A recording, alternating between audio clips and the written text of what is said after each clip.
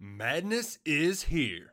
Say goodbye to busted brackets because FanDuel lets you bet on every game of the tournament. Whether you're betting on a big upset or a one seed, it's time to go dancing on America's #1 sportsbook. Right now, new customers get $200 in bonus bets if your first $5 bet wins on FanDuel. That's $200 to use on point spreads, money lines. You can even pick who's going to win it all. Just visit FanDuel.com/on3 and bet on college hoops until they cut down the nets.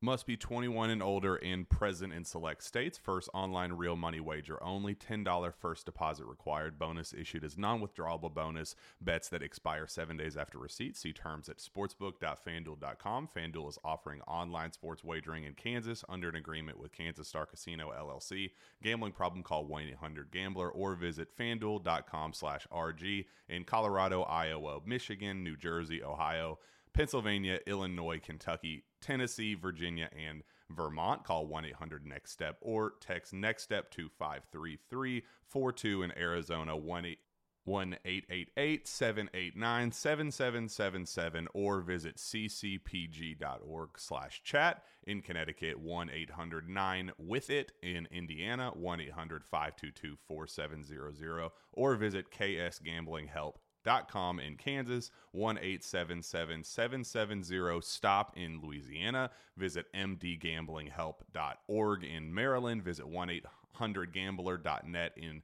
West Virginia or call 1-800-522-4700 in Wyoming. Hope is here. Visit gamblinghelplinema.org or call 800-327-5050 for 24/7 support in Massachusetts or call 1-877-8-HOPE NY or text Hope NY in New York.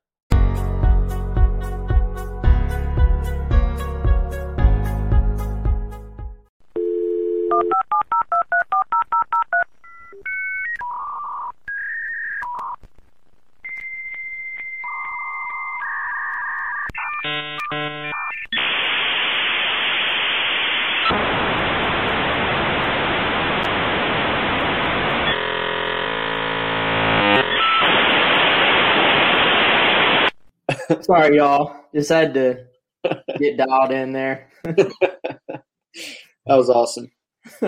I think we're good today.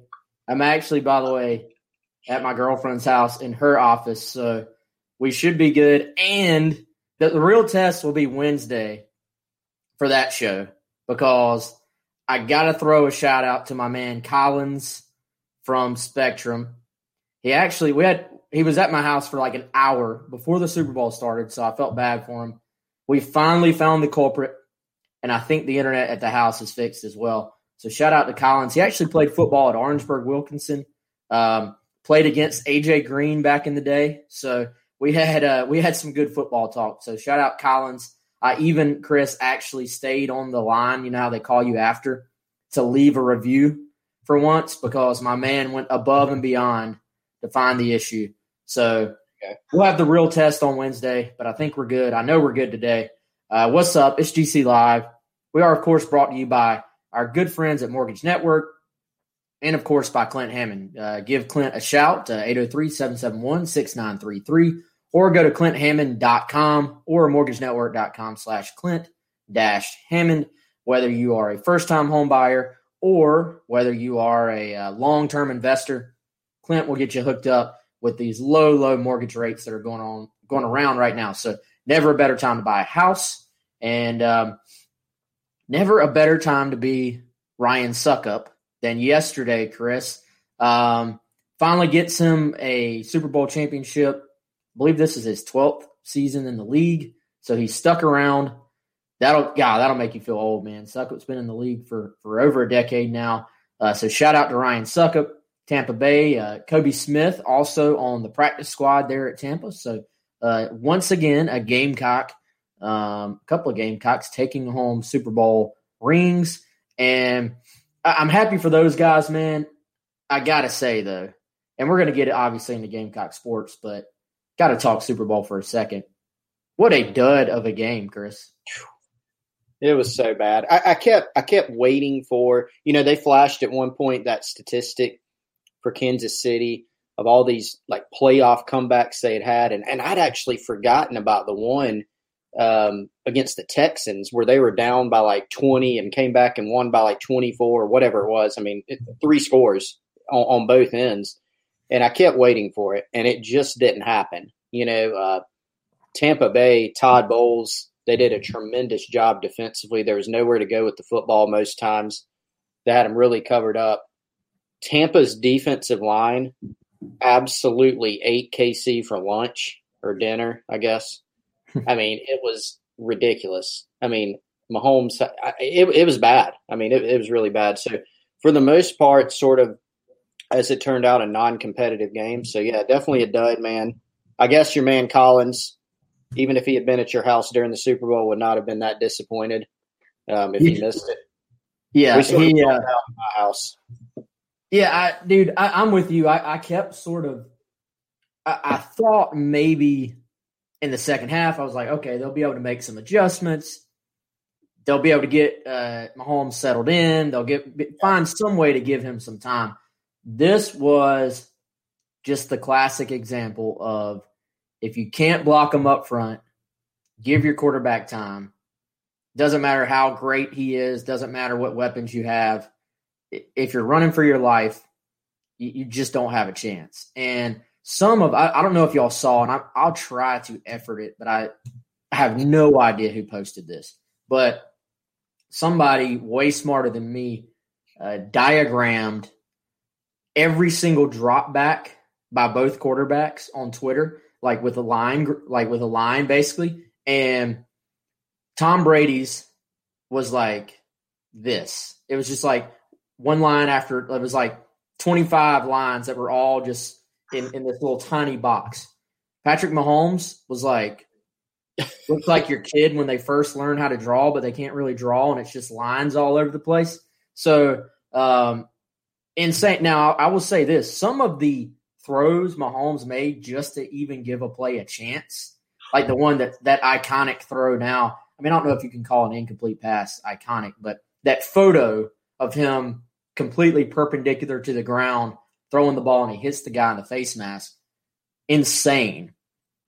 But, as statistically, as bad as it looks for Mahomes and the Chiefs offense, I mean, you nailed it, dude. It goes down. I mean, they had backups playing on the offensive line. Tampa Bay took complete advantage of it and just showed you. It kind of reminded me, if we're going to remotely put this in a South Carolina, sphere at all here, it reminded me of some of those teams at South Carolina when the defensive line would just take over, and that was the case here. And once it got, I would say, maybe mid fourth quarter or so, like I was with you, I was like, okay, maybe they can get it going at some point. But by about mid fourth quarter, I'm like, this is just not happening. This is over. Tampa Bay was able to run the football and start eating some clock, and that was that. We've had in the last decade, we have had some great Super Bowls along the way, but I do hate when we have all this build up and the game itself just does not live up to the hype, and that was obviously the case yesterday. Yeah, and I thought probably the expectation going in was just for this to be sort of a quarterback battle, both of them to shine. And Patrick Mahomes didn't really have a chance to do that. He's running for his life. He's already injured with the big toe.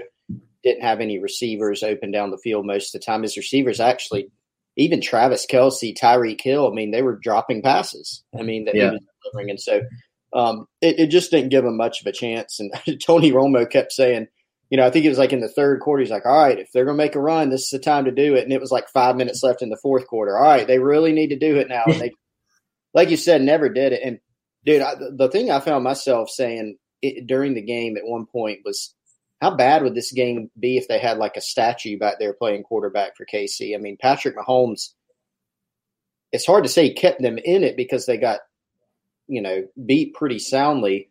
But, I mean, some of the throws, some of the escapability he showed, it's like he had eyes in the back of his head. He was making some of these moves that just didn't even make any sense to buy himself some time not only the sort of parallel to the ground one that you mentioned, Wes, but he made the one throw when he'd rolled out to the left sideline and chucked the ball to, the absolute back corner of the end zone to Pringle that he almost hauled in, and it would have been a touchdown. And it was just absurd, some of the things that he can do. And that was the storyline to me of just, man, that he didn't get much help, but really, really gutted it out and just didn't have an answer. Tampa Bay dominant defensively. It started up front, like you said, and then obviously they were just really good. They were a well-oiled machine offensively. They could run it. They could throw it. They protected the quarterback. They did everything the right way.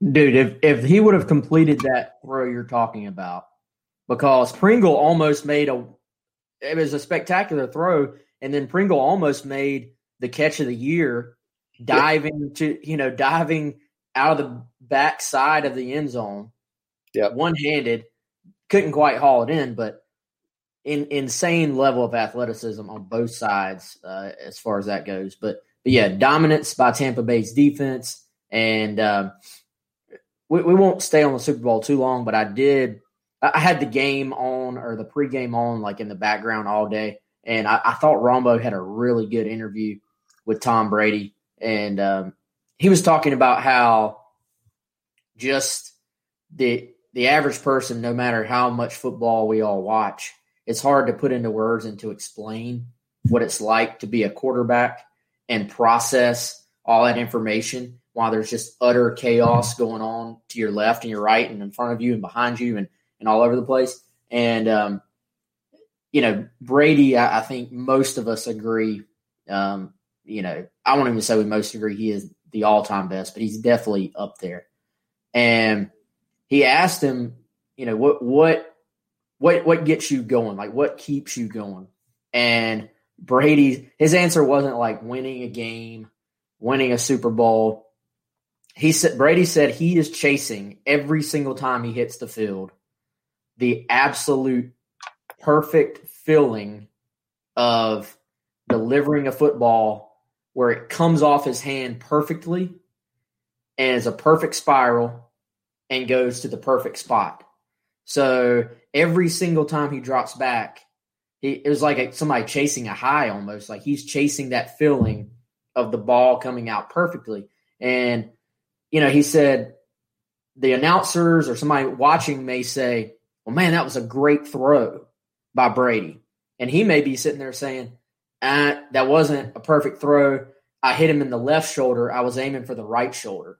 So, the average person throws a ball of any kind, and we're like, oh, it was in their window of being able to catch it. You're like, that was a good throw on my part.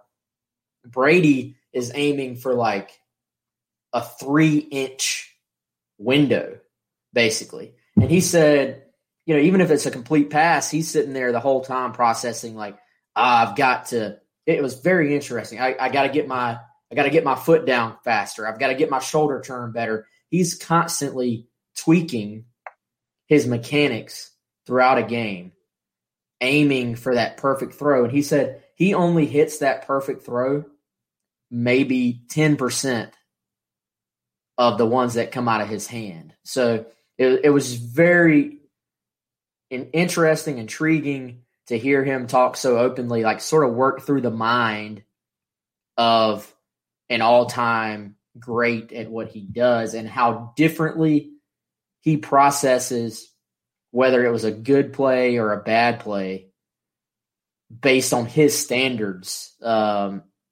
Pretty cool stuff.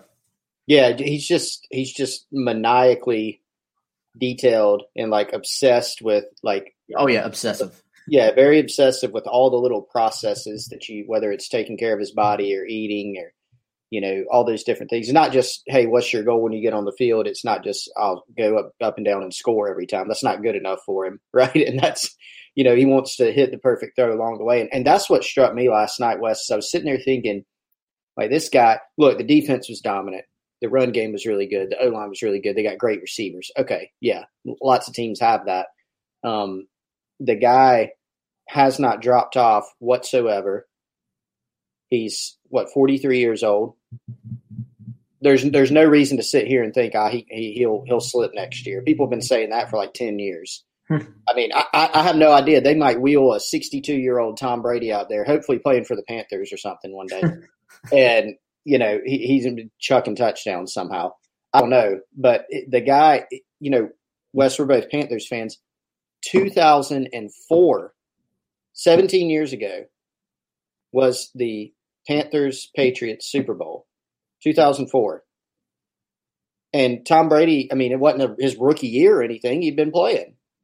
And, he leads the Patriots heartbreakingly against our Panthers in that game. That was 17 years ago. And he's back in the Super Bowl. And regardless of what's around him, just the fact that he's still that dominant and is still tossing perfect passes and it's really amazing. So, well, and I actually love the fire when he and the Honey Badger were getting into it. Yeah. I was like, man, this is good. And then, dude, Antoine Winfield with the walk-off peace sign to Tyreek Hill, that was well played. Obviously, Tyreek Hill has dropped the peace sign on quite a few defenders who are slower than him, which is pretty much everybody. So for him to sort of drop that, and the view they have of his face where Winfield is just grinning, like, man, I got this guy. Like, just he'd probably been thinking about that for the last 2 weeks. If I have a chance to drop the peace sign on him, I'm gonna peace out and it was at the perfect time where you could get a penalty and it didn't matter. Right. That was pretty good. But all right, let's talk some Gamecocks, y'all. That's what the show is for. It is GC Live, brought to you, of course, by Mortgage Network. And so, Chris, the Montario Hardesty hire has been in place and then official now actually for a while. But because of the issues I've had, we haven't really had an opportunity to dive into it and talk about it and talk about, I would say, staff structure. When you hire a running backs coach, it's important, I think, to have a guy that connects with young people, to have a guy that's going to be a potentially dynamic recruiter. And, I've been asking around it, and Hardesty is still very much on the front end of his career, right? So he's coming in from a place like UNC Charlotte where he hasn't had quite that extensive Power 5 experience yet, but is a guy that played the position at a very high level at the SEC level, did make it to the NFL, had some injuries that slowed him down, and now is known as sort of one of these young up-and-comers in the coaching community. The words that sort of just kept coming up for me, I talked to a couple of guys, talked to Airden Hayden, who was a Tennessee player back in the day, and actually his son was recruited. His son Chase was recruited a little bit by South Carolina. Bobby Bentley at running backs. I believe he's at Illinois now. Talked to a high school coach in North Carolina. Talked to a high school coach in South Carolina. We saw Marcus Lattimore's tweet about him. I think everybody saw that. But great dude has come up. Positive, infectious attitude is something that's come up. Very just personable guy. And you're projecting a little bit as far as the recruiting because he hasn't had that opportunity yet to do it on this stage. But when I hear that about the personality, I believe that makes for a good fit for that spot. And I think knowing, we're not going to sugarcoat it. Losing a guy like Des Kitchings, you're losing a lot of ties, a lot of relationships. You and I have talked about this off air. Des is sort of one of those guys that just knows everybody, and everybody knows him. So being able to step back into North Carolina, somebody that's obviously been coaching at Charlotte for a couple of years, but is a New Bern, North Carolina native, that's sort of East North Carolina over near Havelock and where Farrah Cooper, Corey Robinson, those guys are from. I think it was important to have someone that comes in and fits all these characteristics that we're talking about here with Montario Hardesty. Yeah, and I think you made a good point there in terms of the projection, right? That this is a young coach. He actually coached receivers at Charlotte last year, but when you talk about skill position coaching, a lot of times you're going to see guys that especially when they play the position at a high level, they understand concepts and techniques and all those things. And for Hardesty, it's not like you're asking him to coach something for, and he played running back. He played it at a high level. And so I think you look at like the boxes that a guy can check. Obviously, he played in the SEC at a high level. He played in the NFL. He's got ties to the Carolinas. He's a personable guy.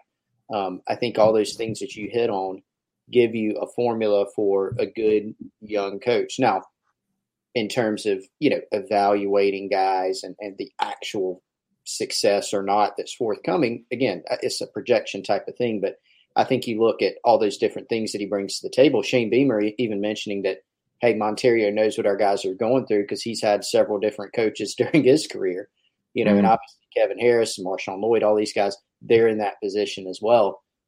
So to have them understand that, to have a guy with SEC background who knows that sort of unique pressure and challenges, I think was big. And then again, like you said, Wes, Carolina's native, going to bring some ties there. I think he'll be a good recruiter for the Gamecocks just because of his personality and his background. Really intriguing fit, I think, and a good move to hire him to the staff. Losing Kitchings, obviously, really tough. I mean, we've covered that for a lot of reasons. But again, it's about when you have a defection, who do you bring in? Do you bring in a quality replacement? And I do think this is a quality replacement. Yeah, and I think, Chris, first of all, he inherits – I think for a young coach like he is, like we said, it's going to be helpful that he's not being brought into a position group that's going to need to be flipped instantly. We've talked about it. Justin Stepp coming in, and Stepp has proved he can build up a position group with the best. He's going to have to do that at South Carolina. That's a position group that's going to either, via development or recruiting, but really a combination of both, you would say. That position group's going to have to get better, and Stepp has been brought in to do that. I think Hardesty comes in, you say, okay, you got Kevin Harris, you got Marshawn Lloyd, you got Rashad Amos still there as well. You got Juju McDowell, who is someone that I've been told Hardesty was familiar with and was high on out of high school as well. So you're really sort of coming in. You can hit the ground running, but there's not just this immense pressure to try and turn that position around. And, I think Des Kitchings had built a foundation with maybe 5-6 guys who are running backs in this 2022 class where he already had South Carolina in a decent spot. Not that South Carolina was like the complete favorite, top team for all 5 or 6 of these guys, but that South Carolina was firmly in the conversation. And the approach was, okay, if South Carolina is very much in it for 5 or 6 of these guys, you feel good about landing, 1 or 2 of them, depending on what your numbers end up being. So there is a bit of a foundation, I think, already established both in the room already, plus, you go out and you have some guys in the Southeast that are interested in your program. Hardesty, I imagine, will sell his game, what he did at the SEC level and the sort of brief but NFL experience. Not everybody can claim that either. So he'll sell those things and sort of go from there. I do think before we move on to something else, man, worth mentioning that we've heard now from multiple places, and it's been reported, I believe, by Football Scoop, is that Tennessee was heavily involved here, and Tennessee very interested in getting him on their staff, which says something about his reputation right now in the coaching community as an up-and-comer, as a fast-rising type young guy, and very big for South Carolina to be able to come in and land him versus, him going to Tennessee instead. Yeah, I mean, it's his alma mater, so obviously that's something really interesting. And, we've heard some different things there about the dynamics of that situation, but obviously Tennessee, they got some questions right now, and so indeed a nice win for South Carolina to be able to be a more appealing situation, I think, for Monterio Hardesty to walk into.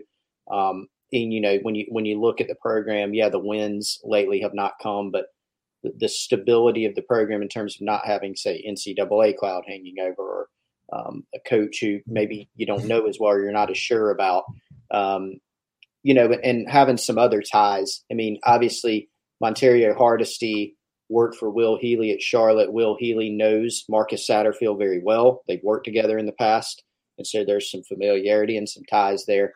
And then obviously with South Carolina, they've got a really, really talented running back room as well. So, and it's in the Carolinas, so it's not his alma mater, but it's in the Carolinas, it's in the SEC. So a good fit for both sides. And like you said, Wes, a quality addition for South Carolina, particularly in light of some of the other interests that he was apparently picking up. No doubt, man. By the way, I just saw your tweet. We lost Wes.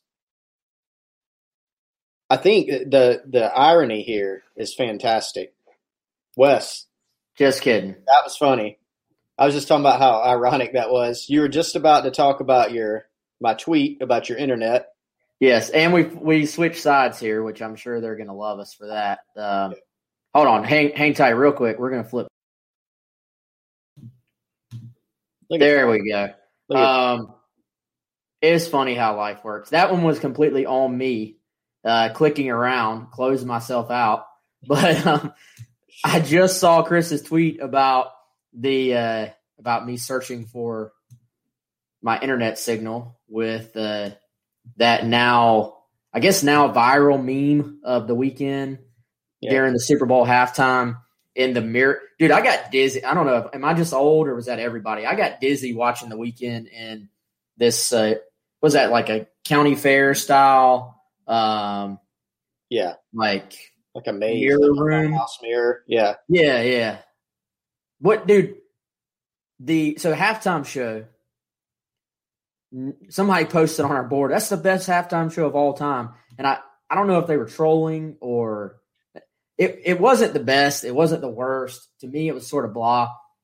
I felt like the sound mixing of it was awful. Like his voice was coming through very just sort of muted almost. Like it didn't feel like a real performance. It felt sort of like, I don't know, like you're listening on the radio or something. So yeah, I agree with you. That's what I thought at the beginning, because we were sitting there talking about, the Weeknd apparently spent $7 million of his own money for the production and things of that nature. And obviously, like a lot of the visual stuff, you're like, yeah, I can see how this costs a lot. But like when he came on, when he was first singing, I was like, I can't, it was sort of bad sound mixing. And so I don't know, what the deal was with that. But I don't know, man. There were a lot of strong opinions. It was funny getting on social media afterward because there was that mix of that was absolutely horrific, that was the worst ever, or, oh, man, that was so good. It was fantastic. I was somewhere in the middle. I was fine with it. I didn't think it was great. Like, for instance, I thought musically, like Bruno Mars, remember when he did it, what was that, a few Super Bowls ago, I thought that was superior. But I'm down with the Weeknd. We'll have to get Colin Taylor on to get his take. I think he likes the Weeknd, but you never know because he's so random with things he likes and doesn't like. Yeah, he has some interesting food and musical opinions. But, yeah, I mean, here's the thing, dude. If you're going to do the Super Bowl halftime, you got to be prepared. You're going to be critiqued on every single thing you do.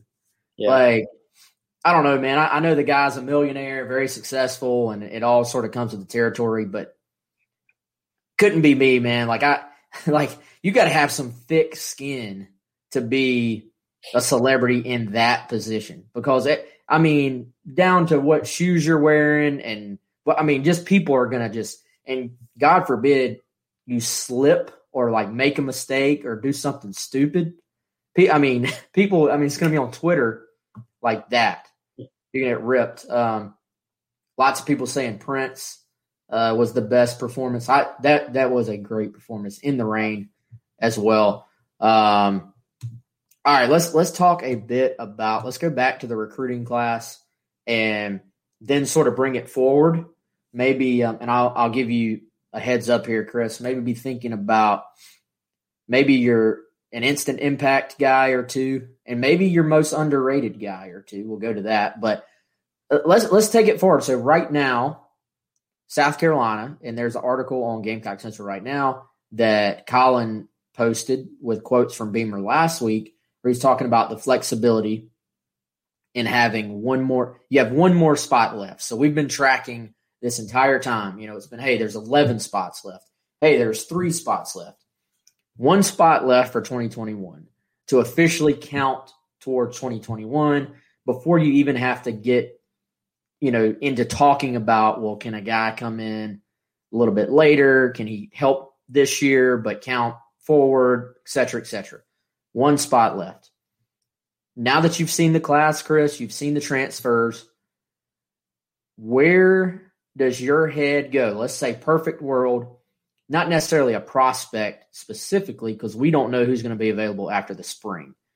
But if you could fill that 1 scholarship with the perfect skill set, we'll say, at a particular position, what spot do you feel like you want to bolster with that 1 spot? And I'll answer real quick.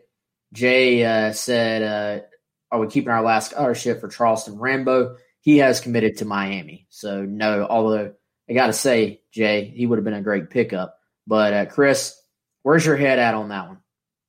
So trying to factor in what's on the roster and even sort of what's forthcoming, from this recruiting class for those transfers that are on campus or guys getting in later. And so the 2 spots I thought of, Wes, were the 2 biggest need spots for me. So receiver and DB, right? To me, they have the most questions.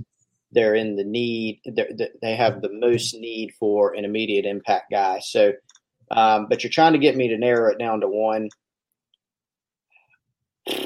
I probably still go receiver, and that's even with, Amarian Brown transferring in, E.J. Jenkins transferring in, both those guys on campus. I think both those guys are going to help a good bit. Now, how good they'll both be, I don't know. But I think right now, if we're sitting here projecting, which is all it is, probably they're both playing a lot. Maybe even starting one or both of them. I mean, we just don't know at this point, but I think that's possible. I would still go receiver because you said perfect world situation, right? Mm-hmm. So perfect world, that means there's some just stud wide receiver for proven guy for whatever reason. He's in the portal. You can bring him in, plug him in. That would be my personal pick. I got you. And see, I'm down to those final 2 as well. I will say, so right now, somebody brought this up to me a couple of weeks ago.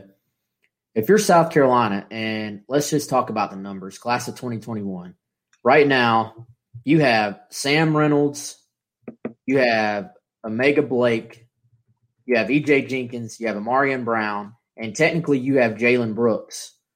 So 5 wide receivers counting towards your 2021 class. And right now you've used 24 scholarships. So 5 of your 24 are already being spent on that 1 position group. Then if we add another one, you're talking about 6 for that 24 spots. Yep. So my very quick math tells me that 1/4 of your spots will be used on 1 position group. So to me, it's probably going to depend on how good of an actual player they are. All things being equal, if you could tell me South Carolina could go land an absolute lockdown cornerback, like the type guy that is an immediate impact, that no-brainer starts and sort of just lessens the pressure on some of these other newcomers that are in the secondary, I would probably take that guy in the perfect world. If the DB and the receiver were the exact same level of player, I'm going to edge out just a little bit towards DB.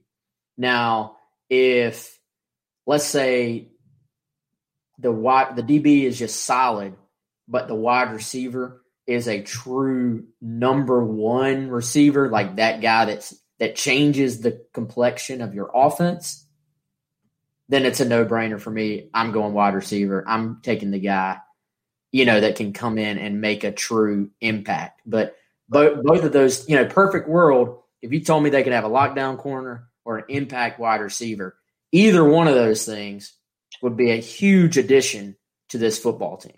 It would, and so that was my hesitation on receivers. Man, from a numbers standpoint, not only in the recruiting class, West, but it's not like there's only 5 receivers on this roster. Like, even, so you're really getting into a big time situation where going, man, you're using a lot of numbers.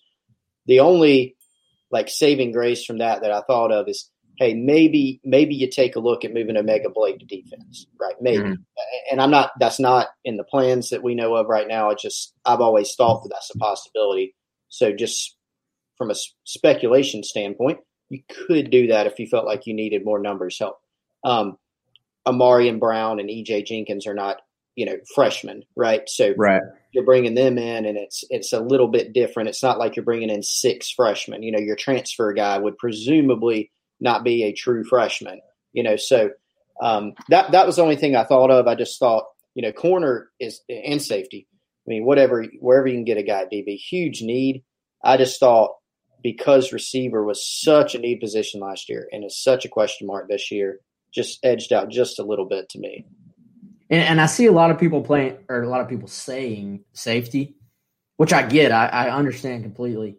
But for me, I'm always at DB, I'm always leaning cornerback. I'm always leaning coverage over safety. And I think there's a little bit of maybe lingering feelings about the safety spot that I think very important to point out, Chris, that the safeties in Will Muschamp's defense, we've talked about this before, were asked to do a ton. Some of the inconsistencies in safety play were because those guys mentally were asked to have such a big role, to have so much thinking, to have so much processing within any given play. I imagine just because this is the first time I've heard of a defense being this complicated for safeties, by default, I would think Clayton White's is going to be a little bit more simple for safeties. I generally think, now granted, if you can get studs across the board, you want studs across the board. But I think you have a better chance of sort of having a guy just not as athletically talented, but is smart, knows how to play the game, and can just not get you beat. You have a better chance of that guy being able to help at safety. Whereas corner, there are certain physical traits that you almost just have to be able to play that position. So positional value, much stronger if you have a lockdown corner than even your best safety, in my opinion. Now, perfect world, you'd rather have the lockdown corner than you'd rather have the safety that'll knock your head off. And, but this is not an Alabama defense. This is not, you're trying to build it to where it's ultimately at, a point where you have studs at every spot. But right now we're talking about that one scholarship and the best way to spend it. And we'll see, Chris. It'll be interesting to see what new guys pop up after spring practice. Yeah, it will be. It will definitely be very interesting to see. And Wes, I don't know. I don't think South Carolina's going to force the issue either. It's not just like they're going to peruse the portal and say, "All right, guys," if that sort of no-brainer. Which there's 2 sides to that story, right? It has to be a guy that you can get, and it has to be a guy that you want out of the portal, because for some of these highly coveted portal guys, sometimes they have an idea of the direction that they would like to go once they enter the portal. Or sometimes if they do enter the portal totally open, there's going to be heavy competition. It's recruiting all over again. And so there's 2 sides to that. But I don't think South Carolina is going to look around and get to some critical point and say, all right, guys, let's just sort of pick the best guy out of the portal just to bring in another guy. Is there a decent chance they use the spot? Sure. But I think it has to be in the right situation, because there's still, there's scholarship considerations all over the place, and you want to add a guy that's going to fit in and can help you. So I'll be interested in it. I think the odds are, Wes, that it would be one of those 2 spots if they do choose to use one. So we'll see where it goes from here.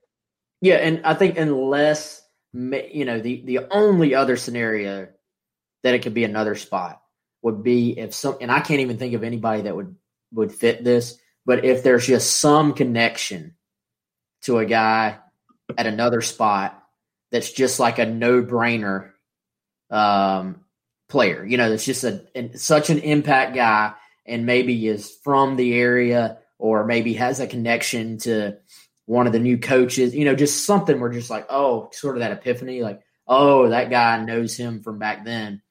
And this guy's too, like a stud left tackle or something. That's not a top of the line need, but you could always use a stud left tackle. That's the only way I would really see it being another spot. But as far as efficiency and best use of that, I think you're right, man. It's got to be a DB. It's got to be a wide receiver. And I don't even know the rule anymore because it's been so long since South Carolina has been in this situation. If they don't spend it, Chris, which I assume they're going to find a transfer to spend it on. But if they just stayed at 24, can you still count back next year? I know South Carolina's been over for so long. I don't even know what the rules are now, but would they be able to count an initial for 2022 early enrollee back to 2021 if it came to that? That would be the case. Now they're looking at making some changes to, the 25 initial counters to try to lock it in a little bit more as far as like a maximum. We don't know quite yet what those are, what those will be. So that could change. There could be some new guidance on that, but that has been, that was a question a lot this year of, hey, in the 21 class, can South Carolina count any guys back to 20? The answer was no, because they counted some guys in the 20 class forward to 21, which means they had no room.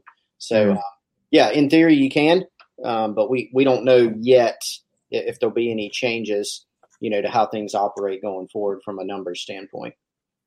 All right, a couple of questions here. First of all, Nathan says we need a guy or a number of guys to step up and really be a vocal leader and motivator this offseason. Wes and Chris, who do you think that could be? Good question, Nathan. I think you lose a guy like that in Ernest Jones. And as good as Ernest was on the field, tackling machine, we all see that. He was equally, or if not even better, as sort of that vocal dude that everybody sort of follows. And you had TJ Brunson before that, and then Ernest sort of took on that role. TJ may be a little more of a lead by example type guy, but still, they're going to miss that, Chris. I mean, it is, we've talked about it. Sherrod Green's going to have a lot on his plate this year. Is he really known as being that vocal, talking type guy? I would say no. Is there a returning guy in the defensive backfield that's really that vocal type leader? Not that it immediately comes to mind. I look maybe on the defensive front, a Jabari Ellis, a guy who we've seen grow into his role as more of a leader.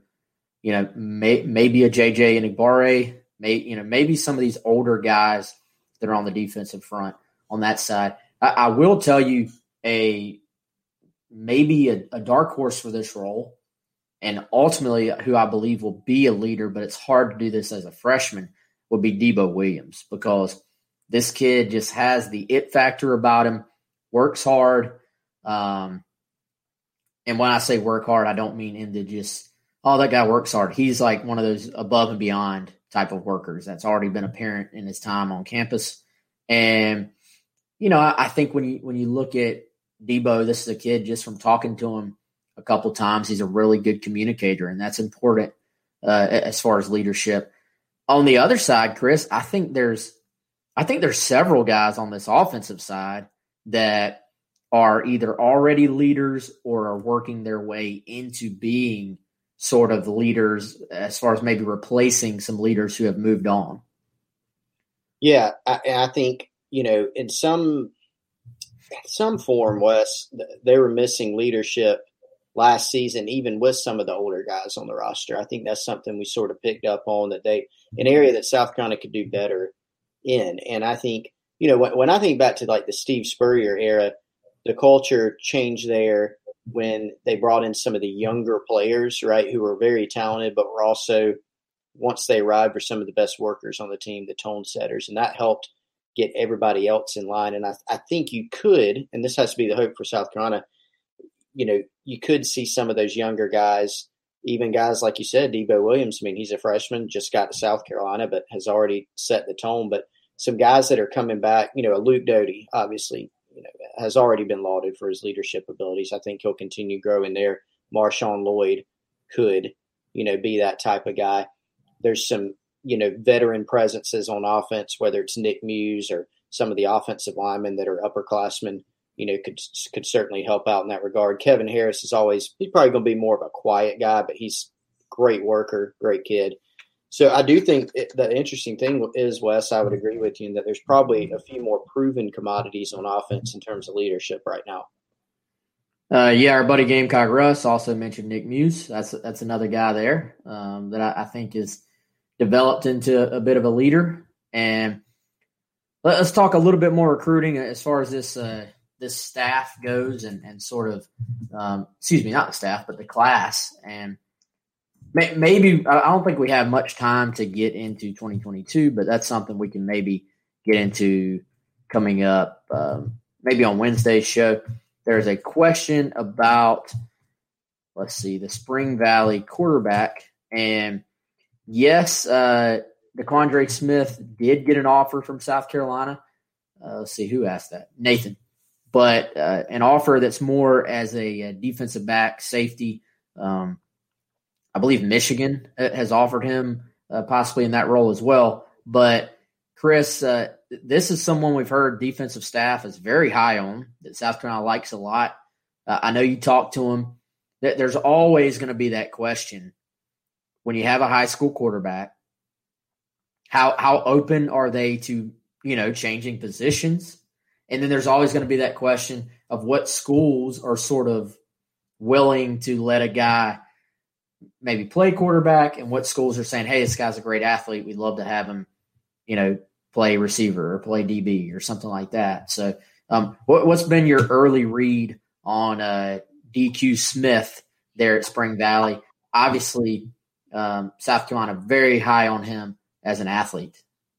Yeah, and there is a thought that the discussions, from my understanding, sort of centered around the potential play in safety, and it's something that he's open to, DQ Smith. But from what he told me right now, obviously with the ways to go, we'll have to see how the options shake out, et cetera. Right now, his preference is to play quarterback, just because he said he really likes it. He's worked extremely hard at it. And so we'll have to see, Wes. I mean, it could happen to where he has more and more options to play quarterback, and that ends up being a better fit. But he's very familiar with the South Carolina program. He spoke with several members of the staff, Clayton White, Eric Henry, who's going to handle recruiting the Midlands for South Carolina, which makes a lot of sense. But it's hard to see. It's hard to, sort of project where this one may go, which direction it may take.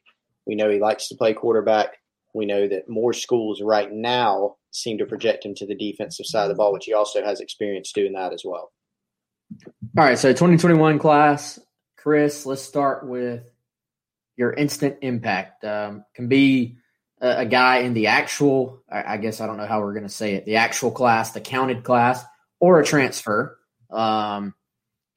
Probably, I would imagine, going in the direction of transfer in this case. But who is your top instant impact guy for South Carolina? For me, it came down to one of the receivers in E.J. Jenkins or Amarian Brown. I went with Brown. Amarian Brown, the Georgia Tech transfer, slightly edged out right now just because I think he's going to bring that speed factor. I think when you're looking at guys, trying to figure out ways to manufacture getting guys with speed and his type of electric playmaking ability, the ball in his hands, I think that one makes sense. He's a guy who can take the top off of the defense. You can maybe use him in jet sweeps, things like that. So that's why I picked Brown. I think he'll give a dose of athleticism to this wide receiver room right off the bat. Yeah, and I'm gonna give another guy because Brown was going to be mine as well. And I think that the way I look at these two guys, Chris, and by the way, I don't know if y'all watched the little videos they had with the new guys who are already on campus. Brown just sounded like a seasoned adult talking. You know, like he didn't sound – I mean, obviously he's been in college for a couple years now, but definitely didn't sound like a high school kid and really sounded like a professional talking on there. E.J. Jenkins, hilarious, like low-key hilarious. The guy, his favorite food – I've never heard this before. His favorite food is cream of wheat. I obviously know, I guess some people eat it because it's still sold. I've never in my life heard someone say it's their favorite food. But E.J. Jenkins, and by the way, what do we keep hearing about him, Chris? We keep hearing, man, this guy's massive. Him talking on screen, you can just tell, like, this is a big dude. So the way I sort of tried to, I guess, qualify how I think they'll make an impact, for me, Chris, Brown is the more sure thing. Like, I'm like, if I was having to take a bet, like we're talking about right now, who would definitely impact this team next year? Brown, I feel like there's like a 95% chance he's the starter in the slot. And I think he'll be in that Shi Smith type role. Whereas Jenkins, it's more the floor is a little bit lower. Like if you told me it's taken him a little bit more time to find his place, to find his role, that would make sense to me.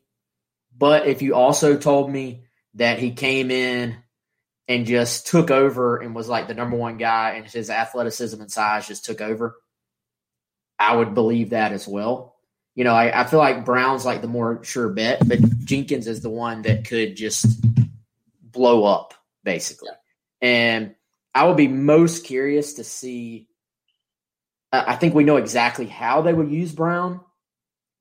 Jenkins, is this guy just a true wide receiver? You just line him up outside every time and say, go make plays? Or after he spends another, 6 months in this college or this FBS strength program, does he start adding more and more weight? And he starts saying, man, this guy's more of like like a guy you want to use like a Kyle Pitts, just move him around, and he's almost like a hybrid tight end type guy. To me, those will be some fun questions to see answered. Yeah, and that he does have a lot of, intrigue behind him because of that size. I mean, you don't see 6'7", 6'8" receivers out there a lot that have, the type of movement ability that he does. And the early returns just in terms of his attitude and, the type of worker that he is at South Carolina have definitely been good. But that's why, I totally agree with you. I think Brown's a little bit more of a sure thing. And not to say, look, by saying that, we don't need those people that say when we think a guy could be a good player, that doesn't mean we're saying he'll be a first-round pick or whatever it may be. But Brown he's done it at a little bit of a higher level. He had a really, really good freshman year at Georgia Tech. He's got speed. He sort of fits, some of what South Carolina is going to be missing with Shi Smith. Now, obviously, they need guys all over in a variety of roles, outside slot, wherever it may be. But I think Brown's athleticism and his speed going to give him a little bit more of a chance to make a quicker impact. But it would not surprise me at all if E.J. Jenkins is, a guy that steps up by the end of the year or earlier. Yeah, so again, Brown was going to be my pick. Instant impact. And see, I really like Debo Williams as well, but I don't know what the fair expectations are for him to play right away. Because he is a veteran, he is a transfer, but he's not a veteran. He hasn't played college ball. So I think we do have to remember he is still a freshman. Yep. So I don't think I can put him as my instant impact.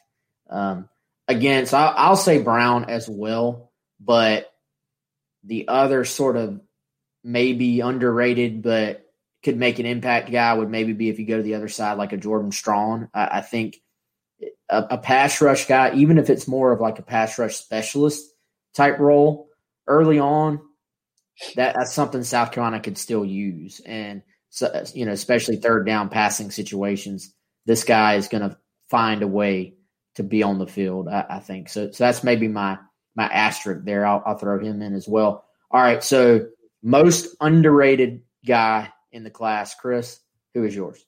This was actually an easy pick for me, believe it or not.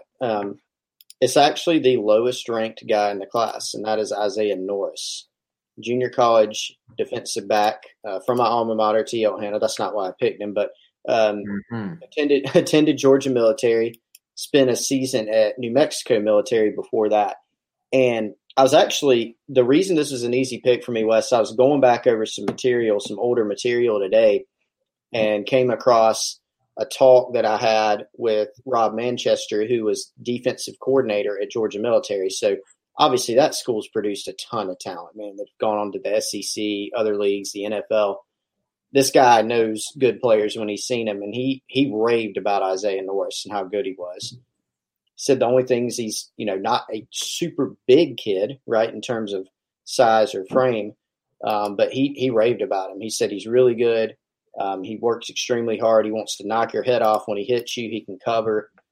He also went back to what Jeff Herron, the former head coach at T.L. Hanna, who's been, super successful, turned around Hanna, was at Camden County, was at Prince Avenue Christian, I think it was before that, won state championships at both of those schools in Georgia. And Jeff Herron said that Isaiah was one of the best guys he'd had ever. And so those to me, were impactful. And so I think Isaiah could potentially make an impact on the team this year, but I just look at his rating, as a lower, 2-star guy, and think that he'll have a really good chance to outplay that. All right, what direction am I going here? I'm gonna give two guys again. I don't care. Because I want to mention. I want to mention Debo as one of them. So I am very high on Debo. And, God, I think you look at the film and you're just like, how was this guy – like, what am I missing? How was he not more highly recruited? So I'll give one for the transfers and one for the actual signees. How about that? So Debo Williams, that's my easy answer for the transfers. For high school guys – for me, it kind of came down to Nick Barrett or Juju McDowell. I go back to some things we heard maybe a few months ago as far as the guys they definitely did not, want to lose from this class, and some guys that the old staff was incredibly high on. Nick Barrett is someone that fits a mold that we don't really see South Carolina have much of right now at defensive tackle, in that he is a bigger kid, can play some true like sort of one technique type stuff at defensive tackle. But for me, Juju McDowell is the guy who comes into a position group that doesn't necessarily have a huge need, but provides a little different skill set. And I think McDowell can help on special teams, which, is something where there is no sort of true proven kickoff returner on this roster right now. So I look at McDowell, explosive kid, touchdown machine. Des Kitchings was very high on him, as I said. Hardesty, high on him as well, I believe, from what I've heard. So I think he's a guy that fits the mold. And maybe, Beamer even said during the first signing day, he said, expect McDowell to have a chance to play early. So that sort of stood out to me about him. Yeah, I like McDowell a lot too, man. I mean, just played for a really good Lee County team, but like you said, touchdown machine, and can do a variety of things with the ball in his hands. Can catch the ball out of the backfield. You can, do some things with him in space. He can run the football between the tackles because he's built powerfully. Special teams, whether it's actually having the ball in his hands or going down and being a gunner, Wes, a guy that can go play on special teams. I think he has the athleticism and the mentality to do that. This is a tough kid. He's got a defensive background. So I think there's a lot to like about McDowell as well, and certainly would not be surprised if he sort of outplayed that ranking. He was a guy that Des Kitchings liked a lot. I think that was sort of in his wheelhouse. Des Kitchings is one of his sort of, one of his guys that he's plucked over the years that's sort of been a little bit underrated and has gone on to be a really good player. Lake Morris points out that your boy Norris was also a machine in the return game at T.L. Hanna. So there'll be some options there, and I believe there will be some competition because some of those spots are completely wide open on special teams. So, all right, we're pushing up against the hour mark, so I think that's going to do it for today. Y'all hit us up on Twitter. He is GC Chris Clark. I'm Wes Mitchell GC, and let us know who you want to see as guests because obviously we're actually into the off season now, and we're going to need some guests for sure to sort of push us across. So appreciate y'all joining. Shout out to the degenerates there on the chat. Shout out to our Gamecock Central subscribers, readers, watchers, listeners, and everybody. For Chris Clark, I am Wes Mitchell. We'll see you on Wednesday. Madness is here. Say goodbye to busted brackets because FanDuel lets you bet on every game of the tournament. Whether you're betting on a big upset or a one seed, it's time to go dancing on America's #1 sportsbook. Right now, new customers get $200 in bonus bets if your first $5 bet wins on FanDuel. That's $200 to use on point spreads, money lines. You can even pick who's going to win it all. Just visit FanDuel.com/on3 and bet on college hoops until they cut down the nets. Must be 21 and older and present in select states. First online real money wager only. $10 first deposit required. Bonus issued as non-withdrawable bonus. Bets that expire 7 days after receipt. See terms at sportsbook.fanduel.com. FanDuel is offering online sports wagering in Kansas under an agreement with Kansas Star Casino LLC. Gambling problem? Call 1-800-GAMBLER or visit fanduel.com/RG in Colorado, Iowa, Michigan, New Jersey, Ohio, Pennsylvania, Illinois, Kentucky, Tennessee, Virginia, and Vermont. Call 1-800-NEXT-STEP or text NEXT STEP to 53342 in Arizona, 1-888-789-7777 or visit ccpg.org/chat. In Connecticut, 1-800-9-WITH-IT. In Indiana, 1-800-522-4700 or visit ksgamblinghelp.com. In Kansas, 1-877-770-STOP in Louisiana. Visit mdgamblinghelp.org in Maryland. Visit 1-800-gambler.net in West Virginia or call 1-800-522-4700 in Wyoming. Hope is here. Visit gamblinghelplinema.org or call 800-327-5050 for 24/7 support in Massachusetts or call 1-877-8-HOPE NY or text HOPE NY in New York.